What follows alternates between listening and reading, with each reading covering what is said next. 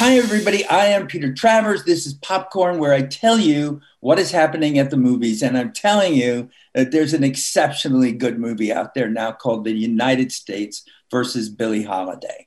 And my guest today, Andra Day, is playing Billie Holiday in such an exceptional, incredible way that she's already got 2 nominations from the Golden Globes, Best Actress in a Drama and Best Song, you know? So what more is there? Come on, let's just end this now and go out and celebrate.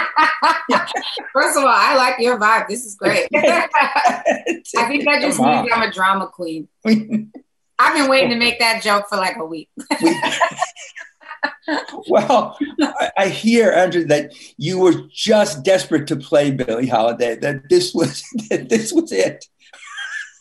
That you had to go beg Lee Daniels and say, this is my part. Yeah, I was groveling at his feet. I'm like, this is what I've wanted all my life. I've been acting for all my life. Which is never. Yeah, which is never. So yes, definitely the exact opposite of that is what happened. I was just terrified. I had not acted before, you know, other than in high school, right? In middle school, doing like musical theater, some plays, but I had never acted before, you know, as a major motion picture and leading a cast. And it was, the idea of it to me was like unfathomable, you know what I mean? And ridiculous, actually, to be honest. I was like, this is a terrible idea. So no, but I met with him and he was thinking the same thing. He was like, nope, I really don't think she's the person for this role. And so we didn't want to. What a perfect meeting to have. Yeah, it was amazing, actually. I do not want to do this part anyway. So why don't we just sit here, talk about how we shouldn't be here, eat these hors d'oeuvres, and then we can go home. So it was interesting. We bonded because we both were like, this is a terrible idea.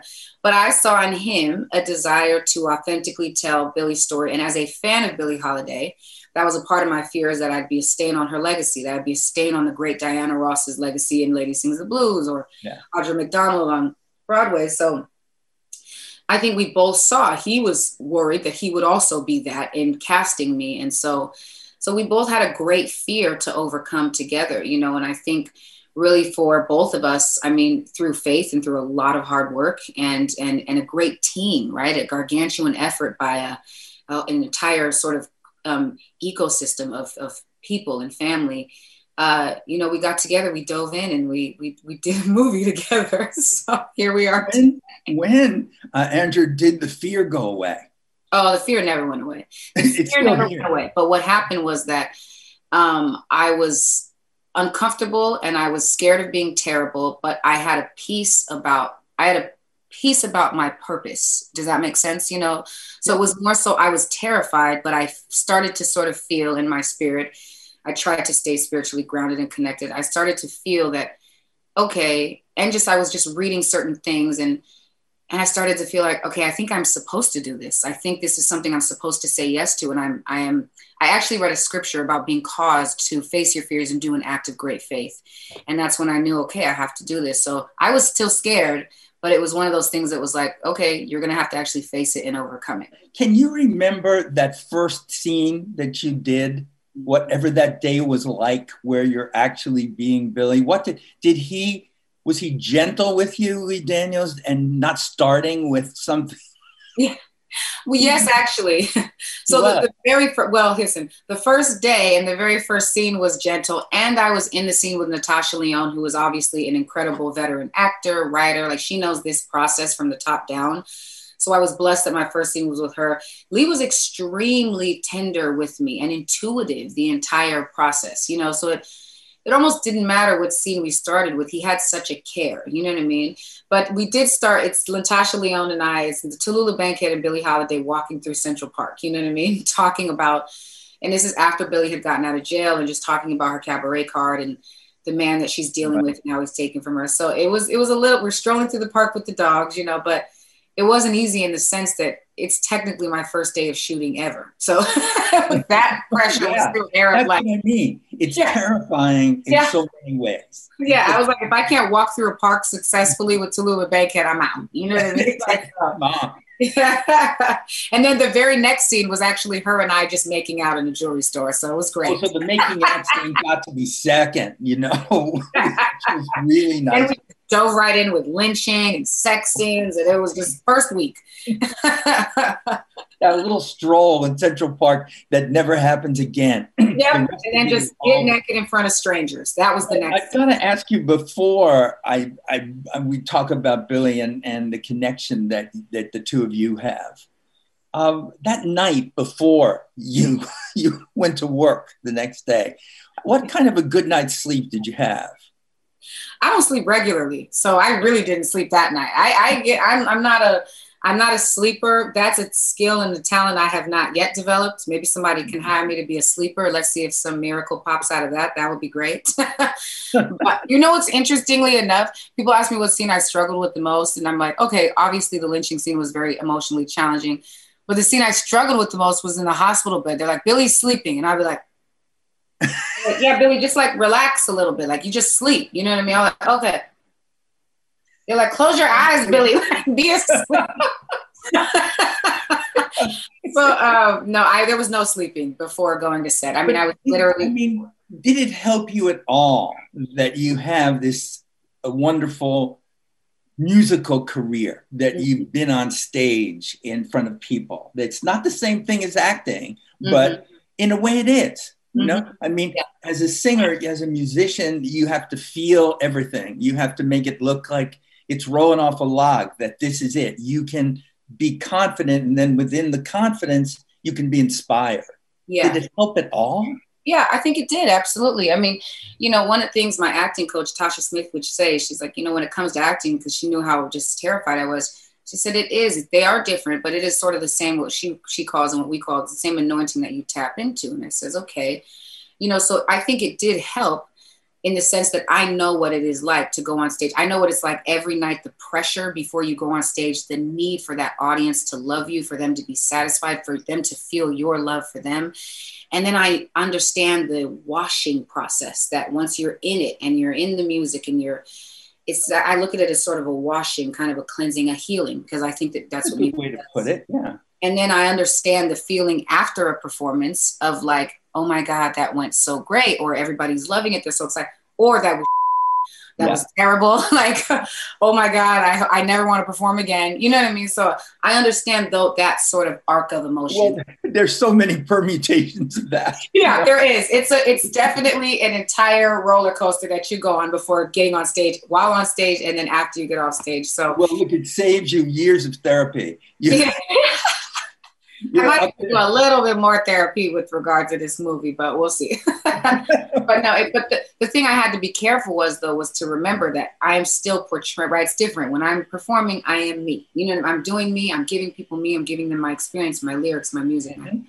So I had to still remember, like, you are Billie Holiday in this place. You know what I mean? So just enjoy the performance, or be terrified, feel all of those emotions, but feel them as Billie. You know what I mean? And to not lose that part of that sort of dual performance, you know what I mean? When did Billie Holiday start to live in your head, just as you growing up in San Diego, I guess, when you were doing it? When did she come into your life? I was 11 years old when I was first introduced to her.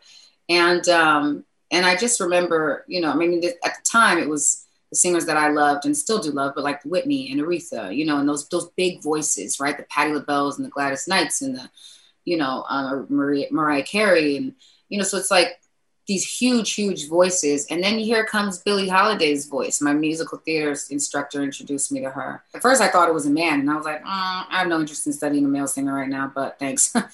But I sat there and I listened to her, and I remember the first thing I thought was like, this is nothing like Whitney and nothing like, you know, but it changed my idea of what a great singer was. You know, in my mind when I was young, it had to be big and loud and belty and flexible and do all, you know, but she made me realize it just has to own who it is. It has to be what it is. And so she really helped me own my own voice. I heard a song, Sugar, and then I heard Strange Fruit. So it helped me to own my voice and to say, my tone is my tone. My voice is my voice. My phrasing is my phrasing. Sit in that, exploit that, you know, that's who you are. And that's what you have to offer to music and to the world. And then the other part was to just the way I felt listening to Strange Fruit as an 11-year-old for the first time, not quite understanding the lyrics, Yeah.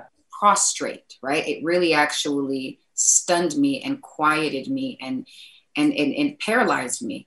And I just remember thinking after listening to it a couple times, being like, this is the effect that I want my music to have on people. I want them to stop and stare at the stereo or at the speaker or at wherever they are, and to sort of and be paralyzed and really take in what it is that they're hearing, what I'm saying, whether it's a song about, you know, lynching in America, whether it's a protest song, or maybe it's just a song about a relationship. You know, those are also healing because they're relatable. But I wanted to pause people, to give them a moment of pause and rest and understanding and being seen. And that's what Strange Fruit did for me. Which is what makes this movie work. I mean, you talk about Strange Fruit because it was such an incredible song, but what you said before about people who have played Billy before, Diana Ross in Lady Sings the Blues, Audra McDonald in Lady Day at the Emerson Bar and Grill. This movie is nothing like those movies. Yeah. It's a whole different look at her. The approach, the reason it's called The United States versus Billie Holiday, is basically her being persecuted for what she believed. Absolutely. And that those two manifestations, however terrific they were, didn't really deal with that. You really saying something about who she was in terms of civil rights. Yeah.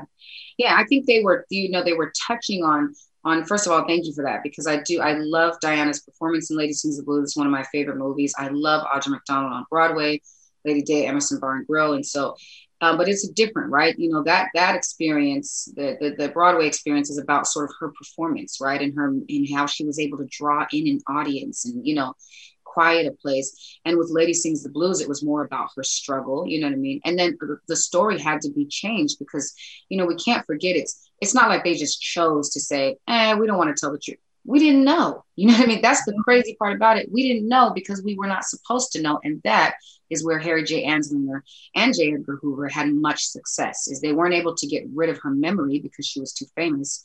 And so they did what they're very good at doing, which is to suppress and to change the narrative, to change the story so that you don't know how deeply she really struggled. You don't know what was inflicted upon her. You don't know that the government went after her. You don't know about the early war on drugs period, let alone the fact that it's completely entrenched in race. And you didn't know that she was singing Strange Fruit in defiance of the government, that she was integrating audiences. You were never, ever, ever supposed to know Billie Holiday as the great godmother of civil rights, ever. You know what I mean? Because that is too mobilizing. It's too motivating for people that if you're trying to oppress, you're trying to continue to criminalize and monetize their bodies, and then you have to stop someone's voice like that. So I think it was a great feat that Diana Ross and that Billy D. Williams and Berry Gordy, who was involved as well, were even able to make this film in 1972. You know, Harry J. Anslinger was still alive and had just been awarded, you know, by JFK, right? Hoover was still alive and in power, you know, and so we have to remember. And also Billie Holiday's very abusive ex-husband who worked with the feds to take her down, right, was the technical director on that film. And so he portrayed himself as this heroic, light skin, you know, like smooth talking Billy D. Williams character. But that's 1972 is a little too close to that timeline we didn't even know, let alone to be able to make that movie with these forces still in place. You know what I mean? I know, but I mean, we're seeing this in a past way before you're born, whether even to see those movies to do it. And yet we live, and you live in this world where this hasn't really gone away. Yeah. You know, it would be great if we said, oh, Billy, she did it. She was out there and she was fighting it. But you're still fighting it. And when you sing Rise Up, you know, off of your first album, and you're doing this, you're still saying this Black Lives Matter movement is as urgent as it's ever been, you know, despite the progress that's been made to do it. Absolutely. Is that in your head while you're acting this? Is this always something that's just going on in the place you think and the place you feel? Yeah, I mean, absolutely. I think first of all, in everything we do, right? It permeates every single thing we do. As a matter of fact, it permeates our genetic code, right? You know, I've just been just researchers obviously have found now that, you know, Black children are being born or have been born with PTSD in their DNA. That's crazy when you think about that. You know what I mean? And I was kind of like obsessed with sort of epigenetics for just a period of my life when I was just like studying biology. And just the idea that, you know, it's one thing when you have inherited traits like cancer, but an inherited trait like trauma, PTSD, you know what I mean? Post-traumatic stress is, you know, it's like at birth, you are already being sort of colored and turned into a certain direction. And so, yeah, there's a little bit of that just for us as women, as people of color, you know, it's that you do, right? You live with it. You're aware of it. So of course it would be with me on set, and it would be even more saturated, and it would be more tangible on set because it's a huge part of what I'm using. But I can't get faces like, for instance, I don't know if you've ever seen Time, the documentary Time by Browder. I can't get particularly his eyes, right? I really think he was brought here, I guess, for a limited time as sort of like a prophet or an angel. But I when I think about him, I cry. When I see his face, I cry. And it makes me sad that somebody so beautiful with so much potential is just a number. You know what I mean? It was an afterthought. Oh, it's okay. It's just, he's, you know, it's Black. That's what happens to them in their community. And but that numbness that happens is so wrong. And it's something that needs to be fought all the time. So here you are playing somebody who's the 30s, the 40s, the 50s, you know, and our image is, oh, the drugs, oh, all these things that happened. And to make her appear both a victim and weak. And so here's a movie that shows her as something else than that, you know? Yeah. So what did you do to yourself to get ready to play Billie? I just destroyed myself, basically. No, I'm just kidding. So you just did all the drugs. All the terrible. Right, sure. Like tons of heroin, like for sure. I did a lot. That's what actors do. Right, yeah.